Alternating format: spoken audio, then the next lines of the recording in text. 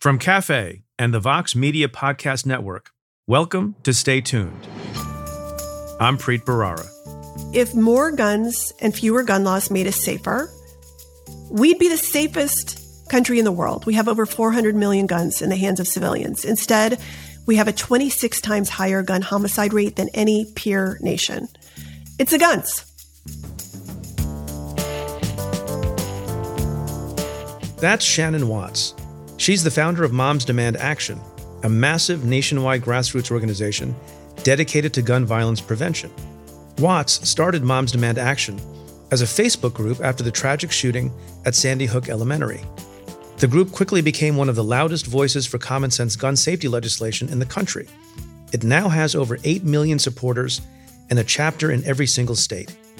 Recently, a bipartisan group of 20 senators announced the framework of a deal on gun legislation in the aftermath of the horrible shooting in Uvalde, Texas. The proposal introduces a few key measures that promote gun safety, but is it good enough? And can it pass a deadlocked Senate? Watts joins me to discuss the proposal, the importance of local organizing, and her thoughts on incremental change. That's coming up. Stay tuned.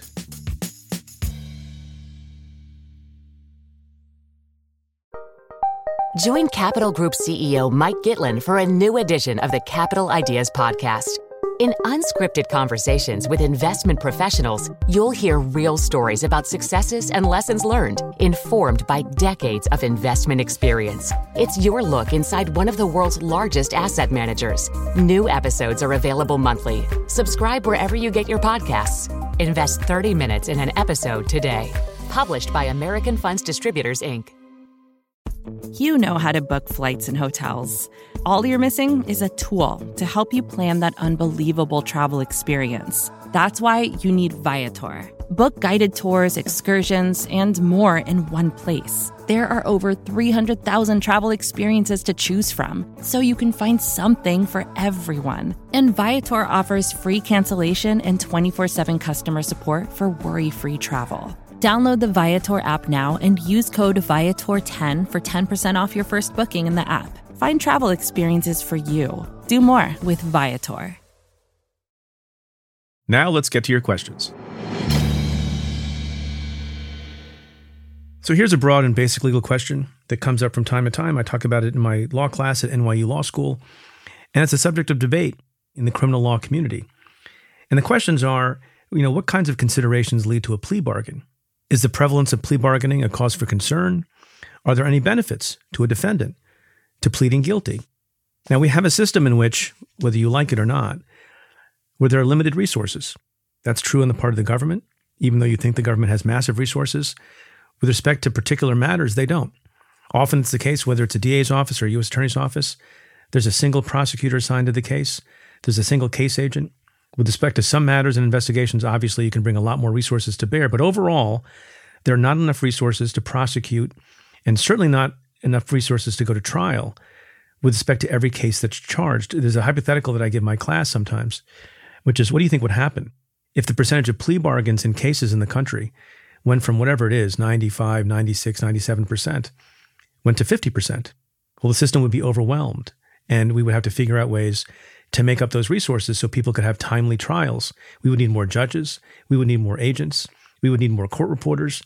We would need more people to staff all the kinds of things that happen in a trial. A trial, and a criminal trial in particular, is a massive, labor-intensive undertaking. That is not an excuse for a system in which most cases get resolved by plea bargain. You may be surprised to learn that it's not just defense lawyers who talk about the onerousness of the pressure to plead guilty and the fact that there are not enough trials anymore. Other people who lament the lack of trials are prosecutors themselves, also judges. So in an ideal system, I think you would have more trials and you would have fewer cases where there's plea bargaining because trials are transparent. Trials bring out the truth, and everyone is more likely to get a fair shake once you go to trial. Now, that said, it's often the case that a plea bargain is in the interests of the defendant, depending on the facts and circumstances. Obviously, everyone has an absolute constitutional right to trial. That is a right, as I mentioned, of constitutional dimension. And people have that right, and they often assert that right. So people will often ask the question, why do so many defendants plead guilty? And part of the reason is, and I think this is an unfortunate structural fact, the likelihood of sentencing becomes much greater at the end of a trial. That's particularly so in cases where there are mandatory minimum punishments. And there's a lot of controversy over mandatory minimum statutes. That's just a sad reality of the mandatory minimum regime we have in this country. And there are good reasons to say we shouldn't have that regime. But even outside the examples of mandatory minimums that might be brought to bear after a conviction at trial, it's still the case that it's often to the defendant's benefit, if he or she is guilty, to plead guilty to the crimes and engage in some kind of plea bargain. Among other things, in most systems, including the federal system, judges themselves will give some credit for acceptance of responsibility, and that will reduce the sentence. Second, something that people don't often consider, particularly if there's a lot of evidence of guilt, at the time of a guilty plea, the judge doesn't really have the fullest picture of the conduct and the heinousness of the conduct if it's a violent crime, for example. If you go to trial, you can bet that the prosecutor's office will bring to court every witness, will describe every bit of misconduct in excruciating detail to prove the case and also to show how reprehensible the conduct was. And I've seen it again and again that at the time of a guilty plea, the judge hasn't really lived through the conduct. After a trial, the judge will have lived through the conduct. And it's not always the case. Sometimes it goes the other way, but more often than not, depending on the nature of the misconduct that's been charged, the judge has a harsher view of the defendant and that person's conduct after a full trial with lots of witnesses. And you can imagine how pained some of these witnesses are. And to avoid that and to avoid making an even worse impression on the judge, often lawyers will counsel their clients, if they're guilty, to plead guilty and get the benefit of perhaps a lower sentence for that reason. You also have people who are charged with crimes sometimes, but they're not charged with the full total of the crimes that they've committed. So say someone gets caught for robbing a bank or holding up a bodega, and that's the crime that's before the prosecutor's office, and that's the crime before the judge. But let's say that person has robbed 10 bodegas and knows it. The earlier you plead guilty, it's just a fact of life, the earlier you plead guilty, the lower the likelihood that prosecutors who are human beings and are busy and are doing a million things, the lower the likelihood they will find evidence of and try to charge the other 9 robberies. That's not how it should be, but it often is that way. So sometimes the plea bargain for someone who has committed a lot of crimes or is in the nature of a career criminal, a plea bargain cuts your losses. And obviously the most important category of plea bargaining is something we've talked about on the show and I write about in my book, and that is pleading guilty with a cooperation agreement. So not only are you getting the benefit of acceptance of responsibility, but you also have the possibility of a judge coming down below the mandatory minimum. And sometimes, even if there's been substantial misconduct and substantial evidence of criminality, if you provide substantial assistance to the government in helping to prosecute and testify against other people, usually, but not always, but usually higher up on the totem pole, you get a tremendous benefit in sentencing. So plea bargaining is a complicated and controversial subject. I understand criticisms of it. I have criticisms of it. There are benefits to it also. It's an imperfect system that's based on limited resources and limited information on the parts of defendants and the parts of prosecutors, depending on the circumstances. But there are good aspects and efficient aspects to it also. Let me know what you think.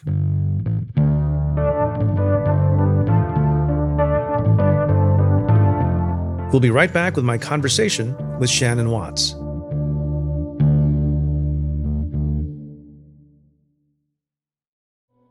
Support for this show comes from Washington Wise, an original podcast from Charles Schwab. Decisions made in Washington affect your portfolio every day. But what policy changes should investors be watching? Washington Wise, an original podcast for investors from Charles Schwab, tracks the stories making news right now and breaks them down for the average investor. Host Mike Townsend, Charles Schwab's managing director for legislative and regulatory affairs, takes a nonpartisan look at the stories that matter most to investors. He explores topics like policy initiatives for retirement savings, taxes, and trade, inflation fears, the Federal Reserve, and how regulatory developments can affect companies, sectors, and even the entire market. In every episode, Mike and his guests offer their perspectives on how policy changes could affect what you do with your portfolio.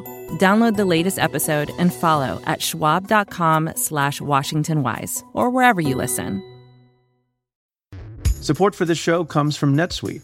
The less your business spends on operations, multiple systems, and delivering your product, the more margin you have to keep the money you've earned.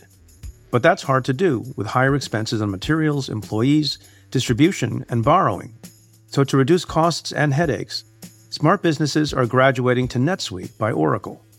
NetSuite is a top-rated cloud financial system, bringing accounting, financial management, inventory, and HR into one platform and one source of truth. With NetSuite, you reduce IT costs because NetSuite lives in the cloud with no hardware required, accessed from anywhere. You cut the cost of maintaining multiple systems because you've got one unified business management suite.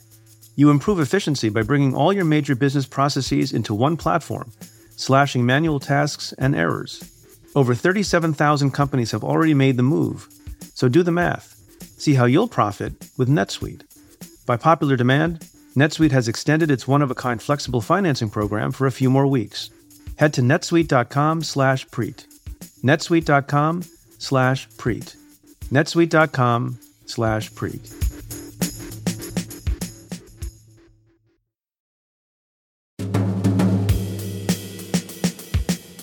After the horrible shooting in Uvalde, many, including myself, have wondered, is this time different? Then, a group of 20 senators introduced a proposal that, if passed into law, could have a meaningful impact on gun safety.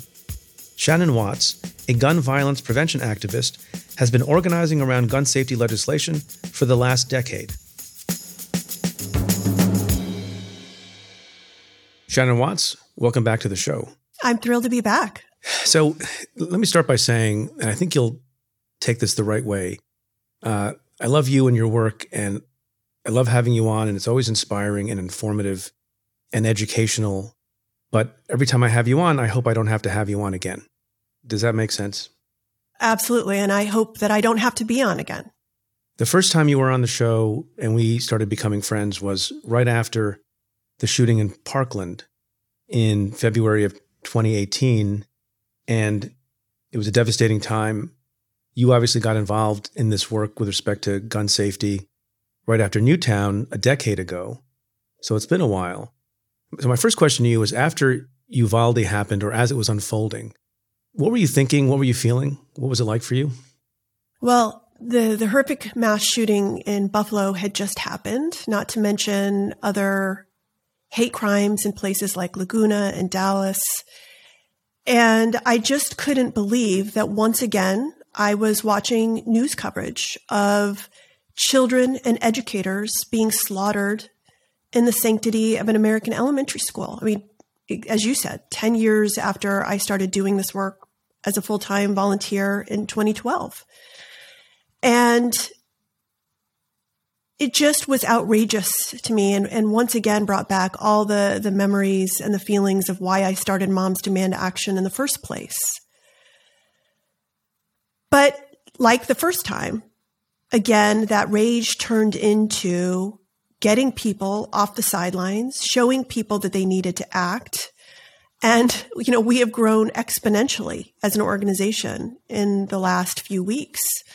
And I do think that's because more and more Americans, regardless of political party, regardless of whether they're gun owners, regardless of whether they're women or men, they want this to stop. And they know they have to use their voices and their votes to do so. It's interesting. There's this debate between and among people who were on the side of favoring more sensible gun legislation. We'll go through some of what that legislation could look like.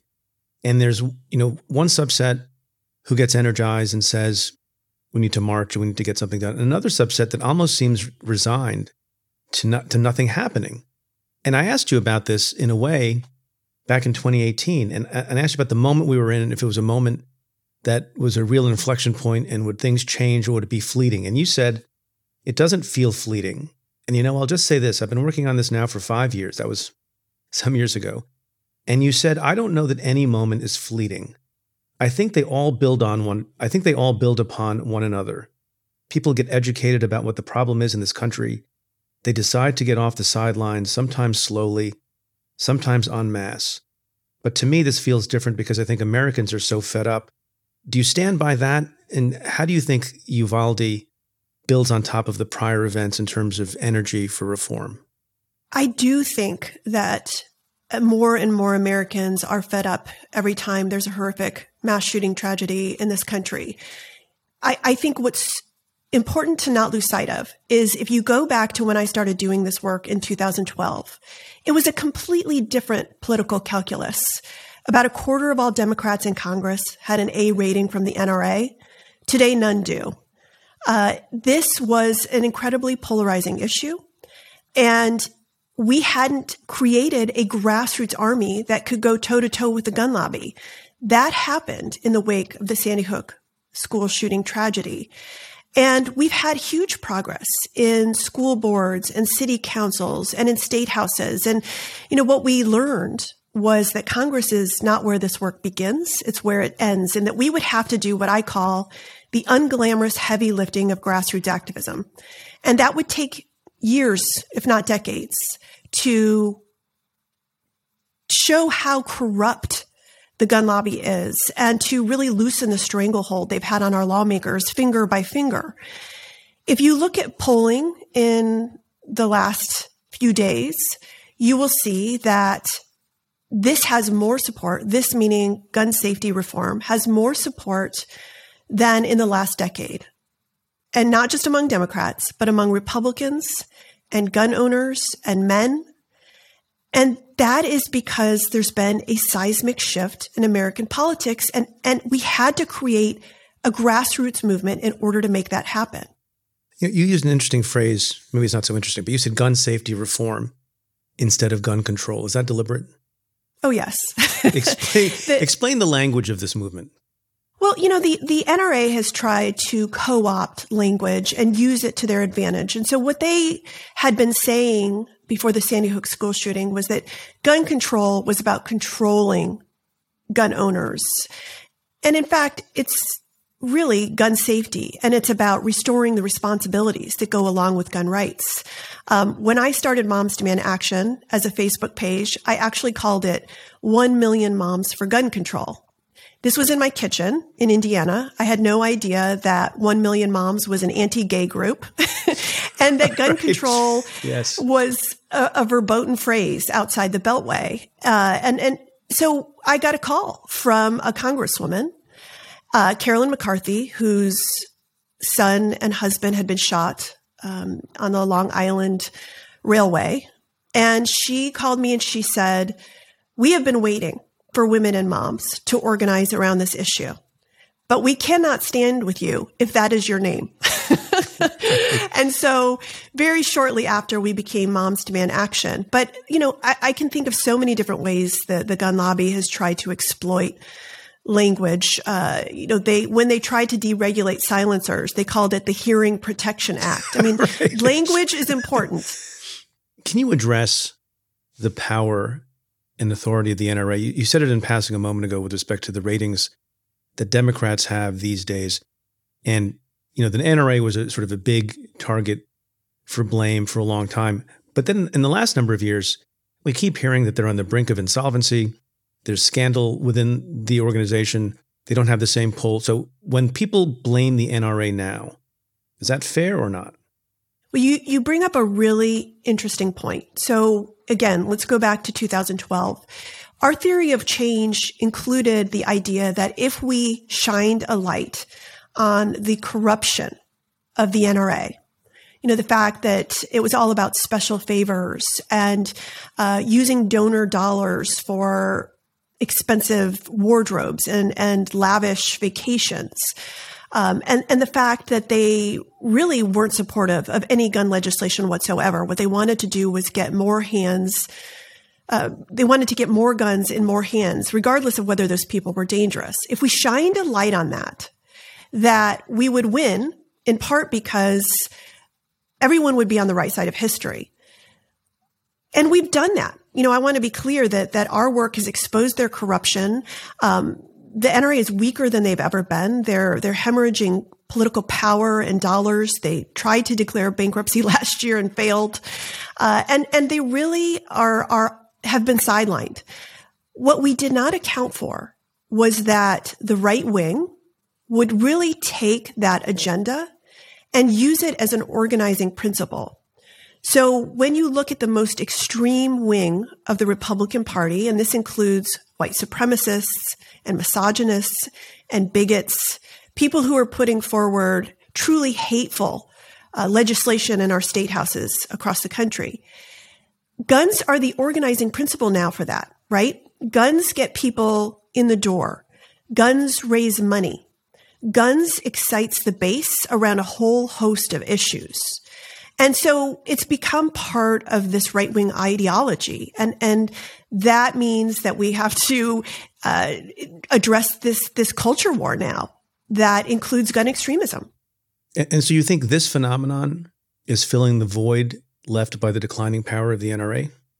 I think it's been embraced by the right wing, and the right wing was given new energy and new power during Donald Trump's administration. They're a very vocal minority. What we have to do is get what has been the silent majority for too long, and that includes everyday Republicans and gun owners and men. We have to get them to use their voice and their vote on this issue. We have to get all lawmakers on the right side of this issue, including Republicans. And so that's the work that we've been doing in the trenches. So I would take it you would agree with me, given what you've just described and just being an observer of the scene, that there's some subset of Americans who are unpersuadable, who think in a very pure way, if that's the right word to use, maybe it's not, that any restriction or regulation on gun ownership or gun buying is anathema, even though even Justice Scalia said that was not true. Do you have a sense of what percentage of the electorate has that view that's unpersuadable? How small is it? If you look at polling, it's incredibly small. Again, the threshold for Republicans and gun owners and men who support this has gone way up. And we're looking at, 80% of support for things like a background check on every gun sale, right, or red flag laws, disarming domestic abusers.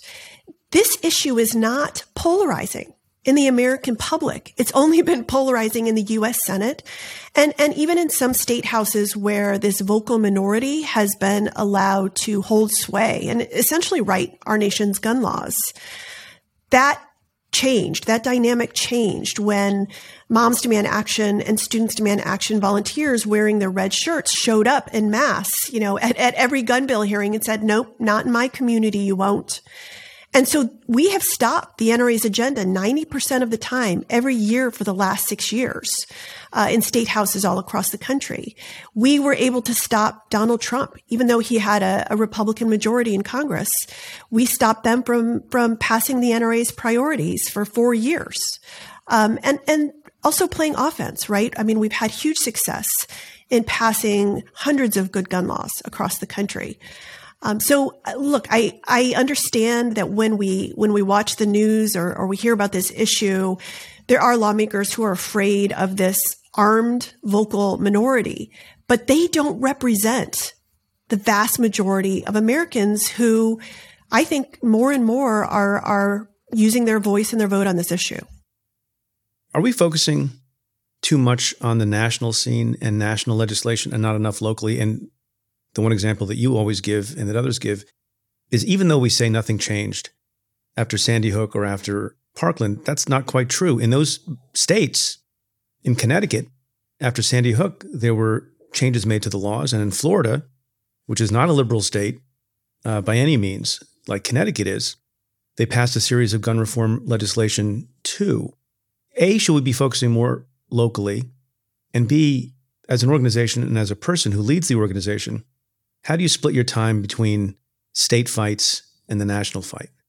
Well, we've played a lot of defense at the federal level. We've had both a Democratic president and Republican president in the 10 years that I've been doing this. And now we have an even split in the Senate. So working on federal legislation is certainly important, but we decided when Manchin-Toomey failed, and Manchin-Toomey was a bill that was put forward just weeks after the Sandy Hook school shooting, put forward by Senators Manchin and Toomey, bipartisan bill that would have closed the background check loophole and required a background check on every gun sale in honor of what happened at Sandy Hook school.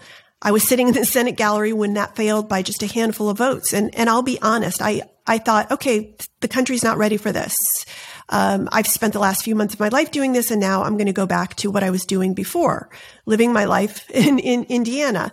And instead, our very brilliant volunteers said, no, let's pivot and do this work at all levels of government where we live. We're going to pass resolutions through school boards that educate families about secure storage. 2 billion families have received that information now. We are going to pass resolutions through city councils. Just in the last month, we've passed 5 separate resolutions through 5 separate city councils in the state of Colorado and 1 in Walnut Creek, California. We are going to pass legislation in our state houses. 20 states now have background checks. We've disarmed domestic abusers in 30 states. We've passed red flag laws in 19 states, and on and on and on, including secure storage and police accountability legislation. As I said, we play defense, and we're also shaping the culture and educating people around secure storage. So all of that work, it never would have happened unless Mansion 2B failed, frankly. I mean, it was really the last 10 years that gave us the ability to build this 8 million strong grassroots army that is now larger than the NRA. And you ask me, do we focus too much on federal legislation? I think what we focus too much on are mass shootings. And they get attention, and I get it because it's so horrific and there's so many people killed. But mass shootings are about 1% of the gun violence in this country. You know, if you zoom back, it's really the daily gun violence that's killing 110 Americans and wounding hundreds more. And it's mostly done with handguns. Right. But the mass shootings are the things at schools are the things that cause every single family in the country to go to bed sad and frustrated and anxious for their own children or their friends' children. And it focuses the mind, unlike random gun violence on the streets of cities all over the country. It does. And something that's happened since you and I last spoke is that guns have become the leading cause of death for children and teens in America. But, you know, if you go back to Columbine, the Washington Post found that over 300,000 students have experienced gun violence at their schools, right? Gunfire on school grounds. And it's certainly an alarming trend, and most occurs in majority minority school districts. And this school year is one of the deadliest in recent history for gunfire at schools. And look, every single instance is trauma. It will stay with these kids forever. It will drastically impact their mental and emotional health.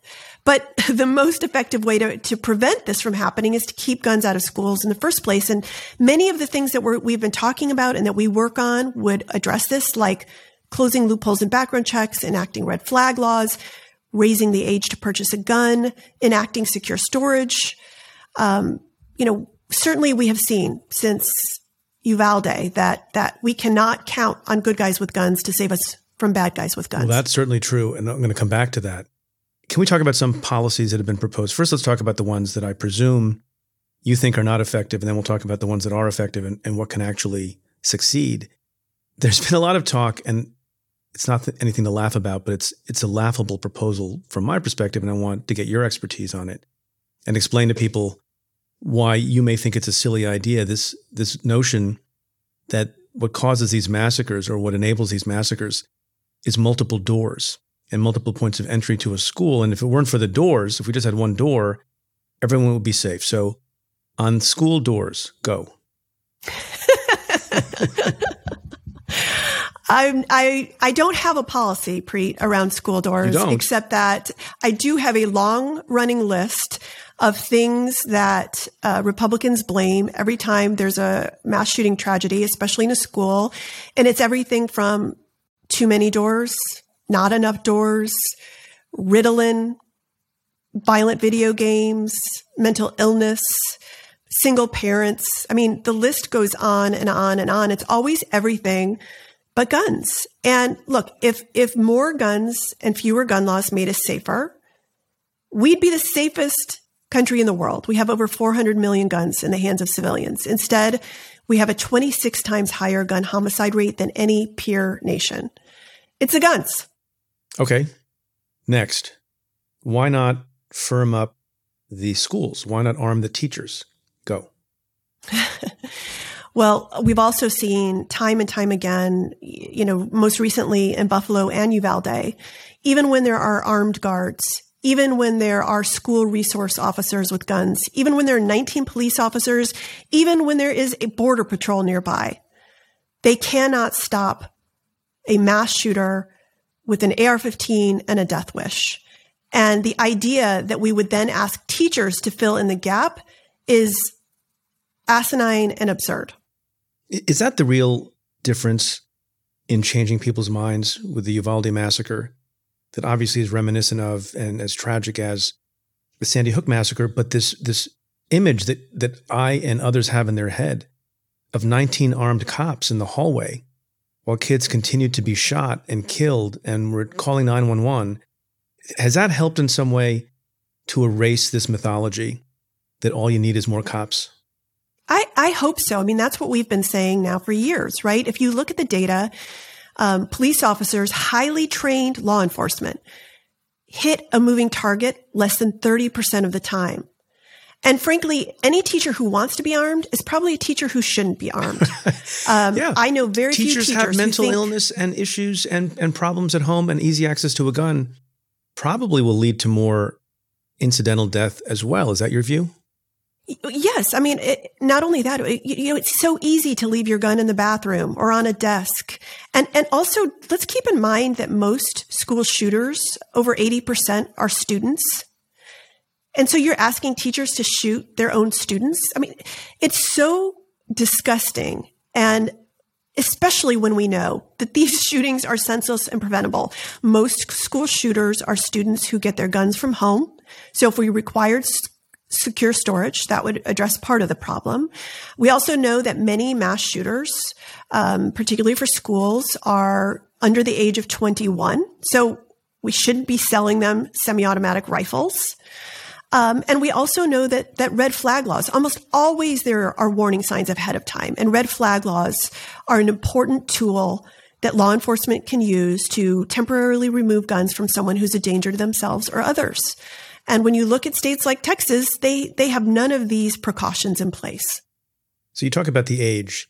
Could you first address and explain the science and the medicine behind this thinking that younger people don't have impulse control in the same way? I mean, is there a scientific basis? Put aside the Second Amendment for now. We'll come back to that in a moment in the legal perspective.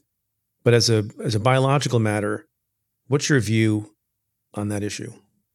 Well, the science is clear that most humans' prefrontal cortexes are not fully developed until they're 25 years old. There's a reason we don't rent cars to anyone until they turn 25.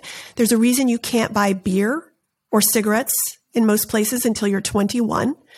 And that's because you're simply not mature enough to handle the responsibility. I mean, a semi-automatic rifle is a pretty huge responsibility. And when we look at 6 of the 10 deadliest mass shootings in our nation's history, they were committed by people under 21. When we look at gun crimes in general, many homicides, about 18% of homicides are committed by people between the ages of 18 and 22. They make up about 4% of the population. This data alone shows us that people who are under 21 should not have access to guns.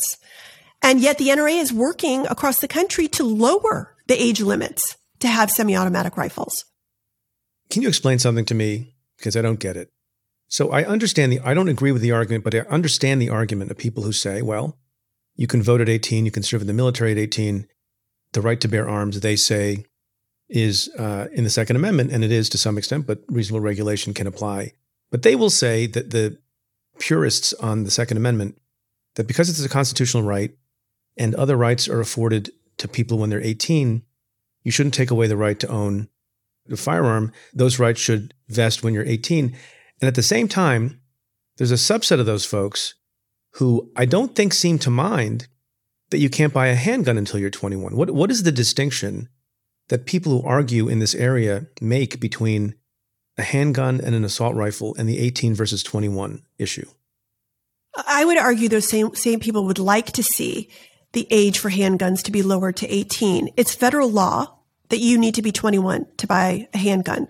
Long guns, because decades ago they were mainly used for hunting, now they're marketed to men in particular as the weapons of choice because they're expensive and they have high profit margins. Given how many assault rifles are in circulation now, they find it easier to lower the age to have a long gun. But make no mistake, if it were up to the NRA, there would be no age limits to have a gun. But I don't see, maybe because it's not practical, I don't see or maybe I'm missing it. I don't see a massive movement on the part of NRA enthusiasts in a campaign to lower the handgun age to 18. Am I just not on the right newsletter distribution list? Oh, no, they absolutely would do that. It has just been federal law. The fact that long guns are not included in that age limit makes it easier for them to do so state by state and even federally. We'll be right back with more of my conversation with Shannon Watts after this.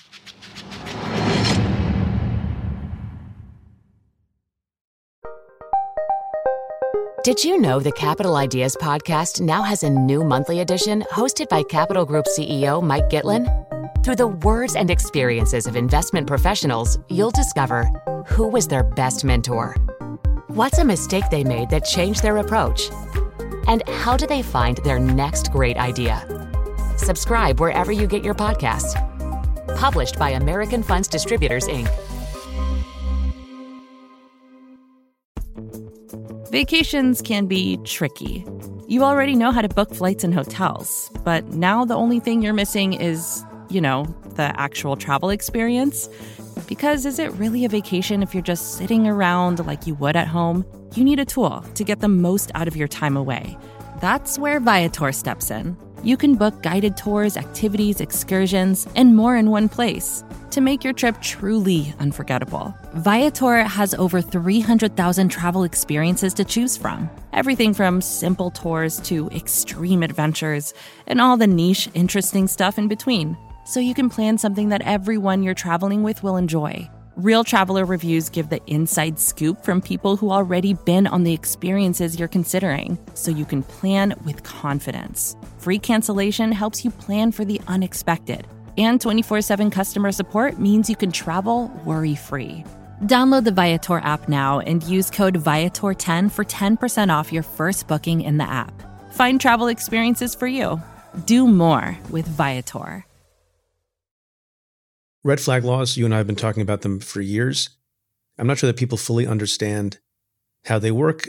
If you have a change in the age, everyone understands that. It's you can either buy a long gun at 18 or at 21. Red flag laws vary in their effectiveness. They vary in the language in particular states. Is there a particular red flag law that's been enacted somewhere in the U.S. that you think is the model and the most effective? And if so, what is it? Well, first of all, I would say that they vary in their effectiveness in part because you can't just pass the law without implementing and incentivizing it, right?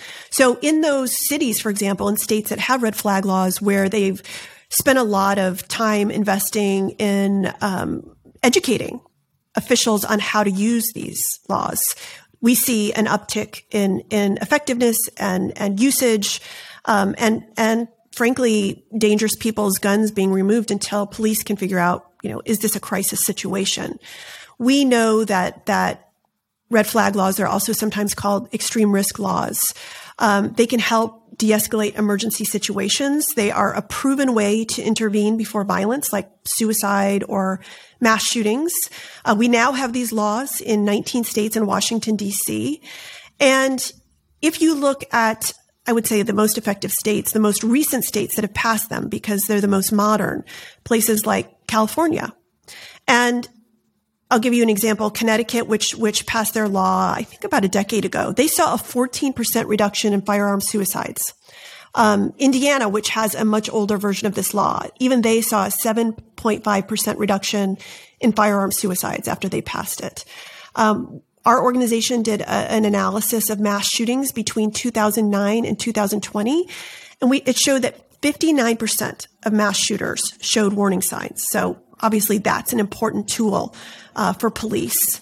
And also school shootings. They're often, peers knew about their plans. So essentially what these laws do, they allow, depending on the state, family members, in some places, educators or counselors, certainly police, to get a temporary restraining order from a judge.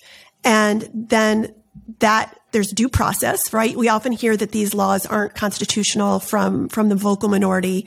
That's untrue. 4 different states have reviewed these laws and found them to be constitutional. And then police can go in and say, okay, we are going to temporarily remove this person's guns. Are they in crisis? Are they a danger to themselves or others? And that's just common sense. I mean, these laws have huge bipartisan support because they do include due process, because they are common sense.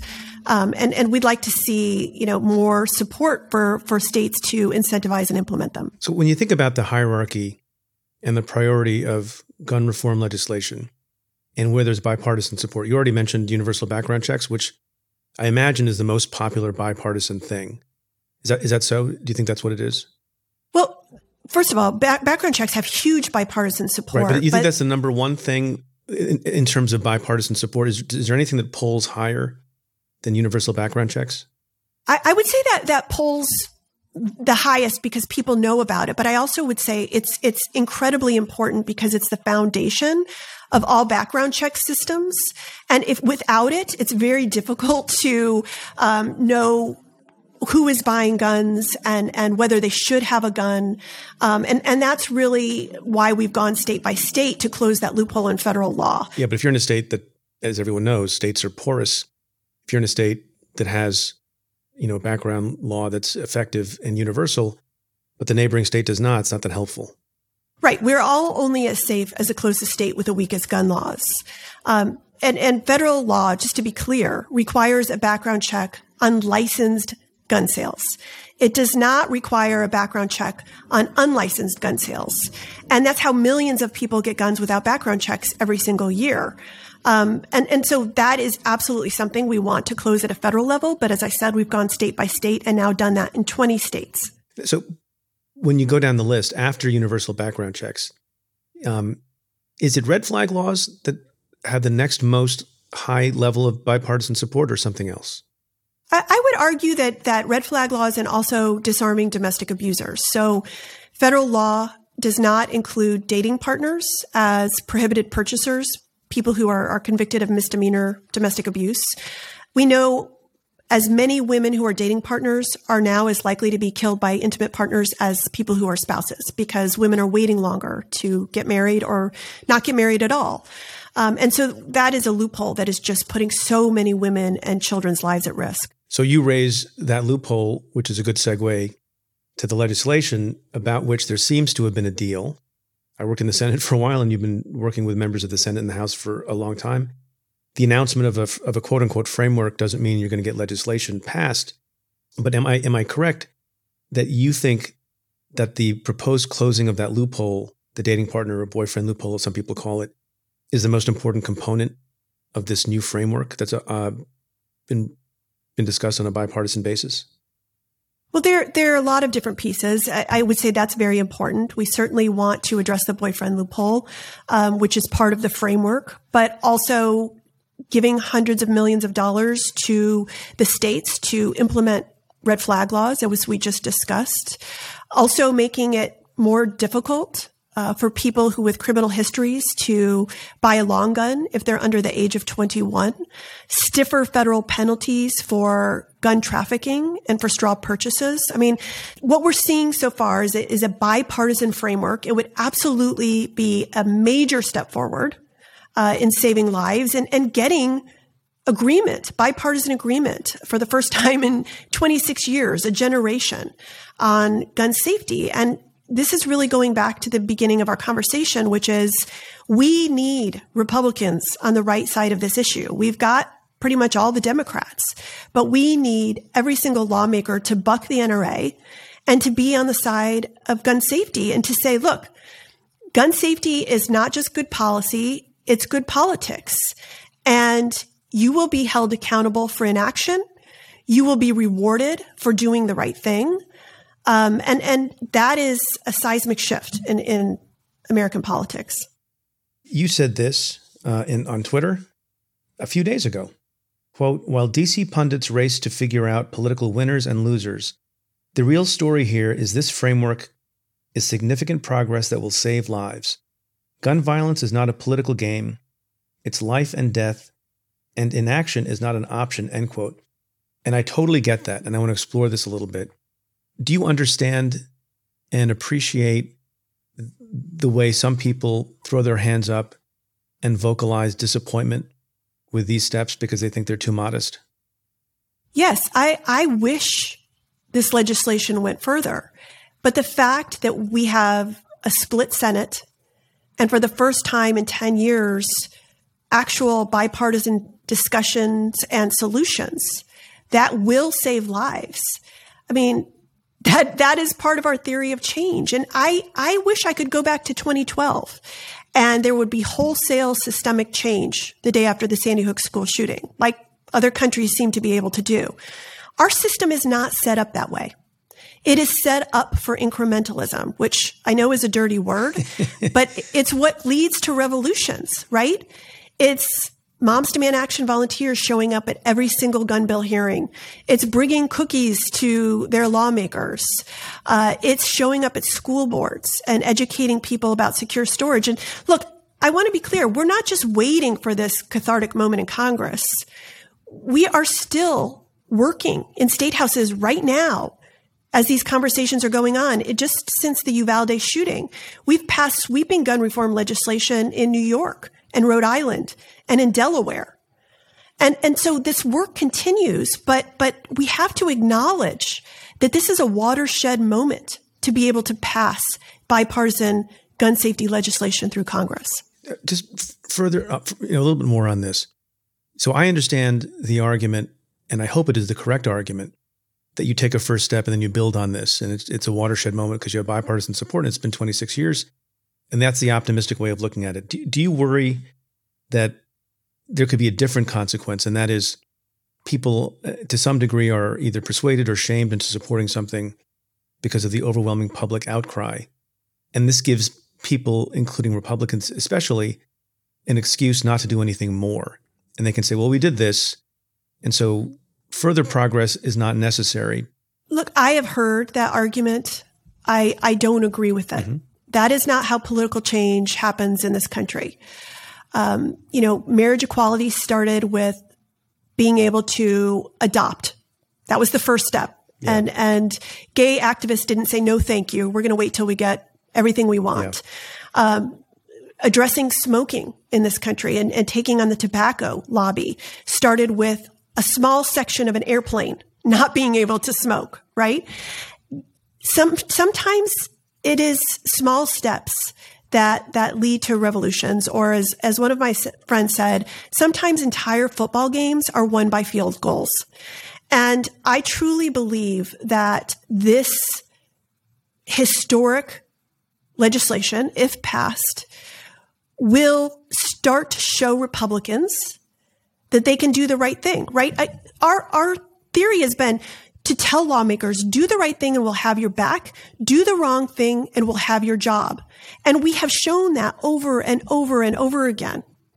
And finally, we have Republicans who will come to the table and say, if I vote for this, it probably won't blow up my political career. In fact, it will help me with swing voters. And let's be honest, gun safety voters are the new swing voters when you look at polling, particularly among women and suburban moms. And I think they know that at this point, the political calculus shows that it will be more of a liability if they vote against gun safety legislation than if they vote for it. So I should point out to our listeners that we're recording this on the afternoon of Friday, June 17th. This won't air for a few days. We were discussing before we press the record button. A lot can happen in 6 days. So with that caveat, can you make any predictions about how this is going to go? What the legislation will look like in terms of actual language beyond a framework? Let's start with that. Do you have confidence, based on your discussions with people in the room and outside the room, that the ultimate language will match the goals and ambitions of the framework? As of Friday afternoon, yes. But as you can imagine, you want to hedge maybe. The path is not linear and there have been many bumps along the way. But I would say we're further down this path than we've ever been before. and that both sides are negotiating in good faith, and that the framework still stands. The legislative text being put to that framework is still evolving. But I'm very hopeful that we will see this legislation pass the Senate. Were you surprised when Mitch McConnell put Senator John Cornyn of Texas, in charge on the Republican side of engaging in bipartisan talks? Like, how big a deal was that to you, and what did that signal to you? Well, because the Uvalde shooting happened in Texas, and because Senator Cornyn has been at the table, for example, he was part of the bipartisan group that passed legislation called Fix Nix that just strengthened the background check system a few years ago.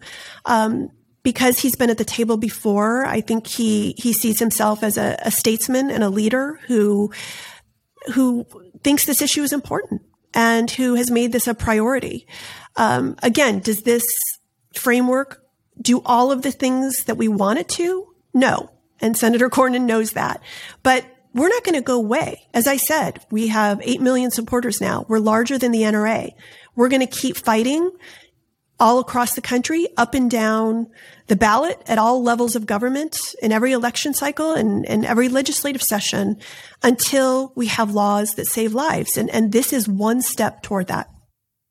Is there anything that you think is there any particular thing you're worried about that would derail this? Is there a particular argument being made by the NRA or by other, extremists on the right, white supremacists or otherwise? I mean, is there something that you're in particular worried about that will undo this? Well, I do think the NRA is sidelined. They've been conspicuously silent during this whole process. There's always going to be the gun lobby groups to the right of the NRA who say any law whatsoever is an infringement on their God-given right to carry guns without background checks or training. Hopefully, we've sidelined them enough to make their voices less important. The framework as it stands is logical. It's got wide public support. It does save lives. So at this point, I feel like, as I said, we're further down this path than we've ever been. And I feel like the polling that is coming out every single day gives even more wind under the wings of these Republican lawmakers who want to be on the right side of this issue and frankly, on the right side of history. One of the things that you have said in this conversation that strikes me as so significant, and you alluded to it again a second ago, is that in this debate that's being done at a very high level and at a grassroots level, the NRA feels that it can't really speak and is somewhat sidelined. Can you just again explain why the NRA, who has always been the most vocal voice on these issues on one side of the aisle, is quiet? The NRA was really at its zenith of political power after the Sandy Hook school shooting. If you go back to Columbine, and there are tapes that have been released by media that show the conversations that were happening behind the scenes. Do we back down and come to the middle like mainstream America wants us to, or do we double down and not give an inch on any possible solutions passing that would address gun violence? In large part, it was Marion Hammer, who has just retired, just announced her retirement from the NRA. But it was in large part Marion, who is a gun lobbyist in Florida, who said, we are going to double down. And that's what we saw Charlton Heston saying at the NRA convention, right? You're going to have to pry my gun from my cold, dead hands. And then another inflection point was the Sandy Hook school shooting, where it took 2 weeks for the NRA to come out and say what they said, which was that only a good guy with a gun stops a bad guy with a gun. We know that was after many internal discussions and a lot of hand-wringing among NRA staff who were split on what do we do? Do we back down or double down? Again, they doubled down. And they had a lot of political power. They had a lot of money. But because, frankly, Moms Demand Action made it part of their goal to expose their corruption, they have been so weakened in the last decade. They have lost in political elections. We outspent them. Our organization outspent the NRA in 2019. We elected Lucy McBath to Congress. She took a seat held by Republicans for 30 years, Newt Gingrich's old seat. She became a congresswoman. The first thing she did was to pass gun safety legislation through the House. We outspent the NRA again in 2019 and flipped both chambers of the General Assembly in Virginia, which is their backyard, where they're headquartered. And since then, we've passed over a dozen good gun laws in the state of Virginia. We elected Joe Biden, in large part because of the issue of gun safety, along with the 2 senators in Virginia who made it a split Senate. So the NRA has really been weakened. But what's fascinating to me is not just that the NRA has a weaker voice, but it's so weak that they're choosing not to even use it, right? That there's some consciousness of that, which to me is even a more devastating indictment. I totally agree with you. And look, make no mistake, as I said, there's the vocal right wing who will fill in the gap for the gun lobby. But right now, they don't have a seat at the table. It will take many years for a gun lobby group to amass the same kind of political power and money that the NRA did. And so the fact that they are silent right now speaks volumes about the success of gun safety advocates. So you've done a good job of stating all the places or many of the places where gun safety reform is on the march, so to speak. Are there places in the country geographically where the momentum you fear is in the other direction? Well, if you look at the United States, I mean, it's pretty clear what has happened in the last decade is that blue states have become bluer. Even some purple states have become bluer and passed stronger gun laws. We've certainly changed the calculus and made that happen through election work in states like Colorado and Nevada, even New York, where we had a Democratic senator who stood in the way of gun safety legislation for years. And so we've now been able to change the makeup of those legislatures and pass stronger gun laws. But then you can look at states that are red and have gotten redder. And those are states that are passing legislation like permitless carry. And this is a number one priority of the gun lobby. Permitless carry allows people to carry hidden loaded handguns in public with no background check, no training, no permit. And the data shows that gun violence goes up in those states after these laws are passed. That's sort of intuitive. But what we don't want to have is, you talked before about needing strong federal laws because we're all only as safe as the closest state with the weakest gun laws. We are not safe when red states are dismantling their permitting systems, or when they're arming teachers, or they're forcing guns onto college campuses, or they're expanding shoot first laws. I'm very heartened by the fact that in the wake of the most recent tragic mass shootings, our organization has just brought in hundreds of thousands of new volunteers. And that includes in the reddest of states and the most rural of areas.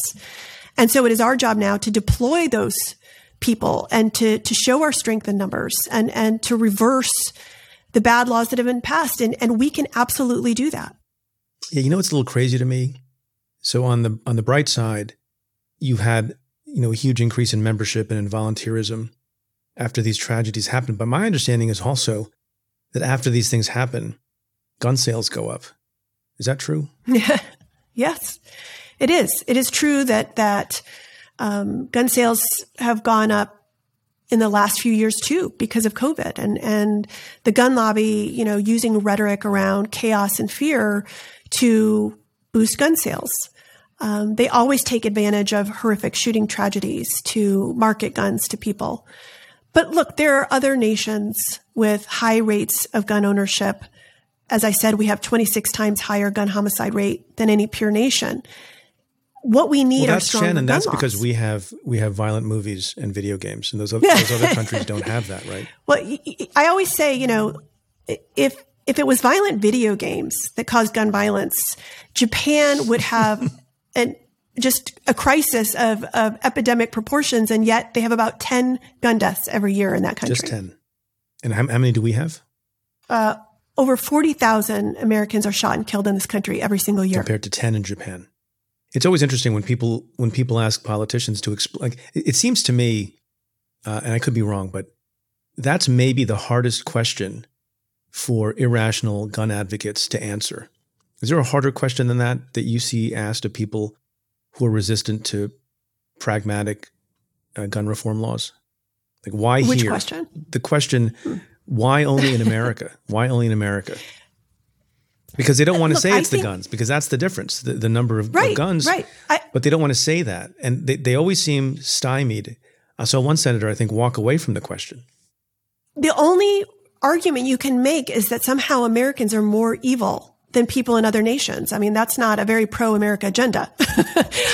It's obviously the guns. I mean, if the last 10 years have proven anything, and if you look, this is intuitive. States with stronger gun laws have less gun death. States with weaker gun laws have more gun death. America is a petri dish of different gun laws. And we can go into states like California and pass strong gun laws and then extrapolate those best practices to the rest of the country. Or we can go into states like Missouri and, pass the worst gun laws and reverse all the good gun laws they had and extrapolate those worst practices to the rest of the country. It's up to us. And that's why we are constantly asking people to go into the polls, voting on this issue, right? You need to know where your lawmakers stand on this issue and make this a priority, if not the single issue that you vote on. Well, that gives me a good transition to one of our final topics. And it's the case that lawmakers are not the only people who have a say on this. We have this thing called the Supreme Court. And I know you have been watching and others have been watching, and we've talked on the podcast about this pending case relating to New York in the Supreme Court, Gruen, emphasizing again that we're recording this on June 17th. We could very well get a decision from the Supreme Court before the podcast airs, or before the time when people listen to this podcast. Can you just, in a sentence or two, explain why that is important and whether you're worried? So in New York, there is an NRA affiliate. There's basically an NRA group in every single state. And they want to loosen the permitting system in the state of New York. They want to make it easier for people to access guns. And if the Supreme Court rules with this NRA affiliate, it won't just impact New York. It will impact the permitting system in 7 other states as well. About a quarter of the population in America. And look, I hope this won't happen, but if the court strikes down this 100-year law and similar laws in 7 other states, I mean, it will just go to show how conservative they are, how out of touch they are with the American public. We see Americans standing up all over the country to make us safer from gun violence. And this would put us all at greater risk. Now, look, if the Supreme Court endangers public safety by wrongly overturning this public carry licensing law, then there are things that lawmakers can do. And this would mainly impact blue states, frankly. Just like we've done in the state of Virginia, our volunteers will show up in those states and we can work on campaigns to prohibit guns in sensitive places. We can work on signage campaigns to keep guns out of businesses and daycares. I mean, look, I always say, if you close the door, we're going to come in the window. And you can rest assured that if this Supreme Court case does not go our way, we will still figure out a way to fix it at a local level. Do you have a prediction? I don't want to jinx it. Yeah. Okay, that's fair. I try not to make predictions these days either. So, I could talk to you for hours more, but we need you to get back to work. So, Shannon Watts, thank you for talking with us. Thank you for your dedication to these issues. Thank you for your service. It means a lot. Thanks again. Well, and thank you for your support.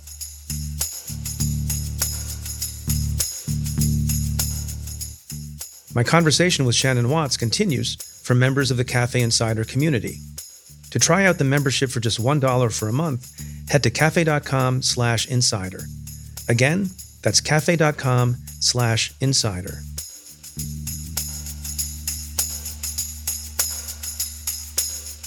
Well, that's it for this episode of Stay Tuned. Thanks again to my guest, Shannon Watts.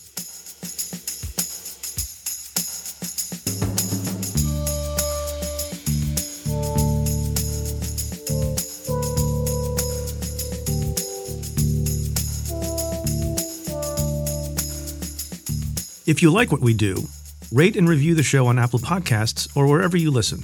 Every positive review helps new listeners find the show. Send me your questions about news, politics, and justice. Tweet them to me at Preet Bharara with the hashtag AskPreet, or you can call and leave me a message at 669-247-7338. That's 669-24-PREET. Or you can send an email to letters@cafe.com. Stay Tuned is presented by Cafe and the Vox Media Podcast Network. The executive producer is Tamara Sepper. The technical director is David Tadashore. The senior producers are Adam Waller and Matthew Billy.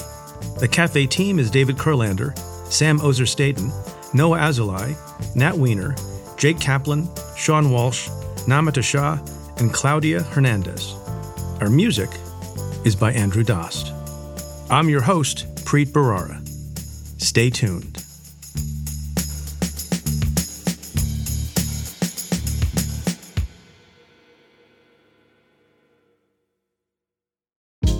Hey, this is Scott Galloway, author, professor, entrepreneur, and most importantly, host of the Prop G podcast. We got a special series running on right now called The Future of Work, where I answer all your questions on, surprise, the future of work. Questions including, what are we missing when we work remotely? Or how do we handle work-life balance when a major opportunity comes knocking?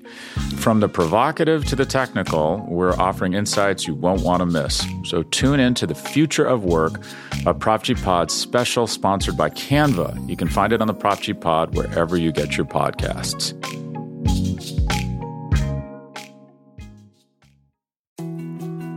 More to-dos, less time, and an infinite number of tools to keep track of. Sometimes doing business has never felt harder, but you don't need a miracle to hit your goals. You can just use HubSpot, because their all-in-one customer platform can make growing your business infinitely easier. Imagine this: high-quality leads, fast closing deals, wildly happy customers, and more benchmark-breaking quarters. It's not a miracle, it's HubSpot. Visit HubSpot.com to get started today.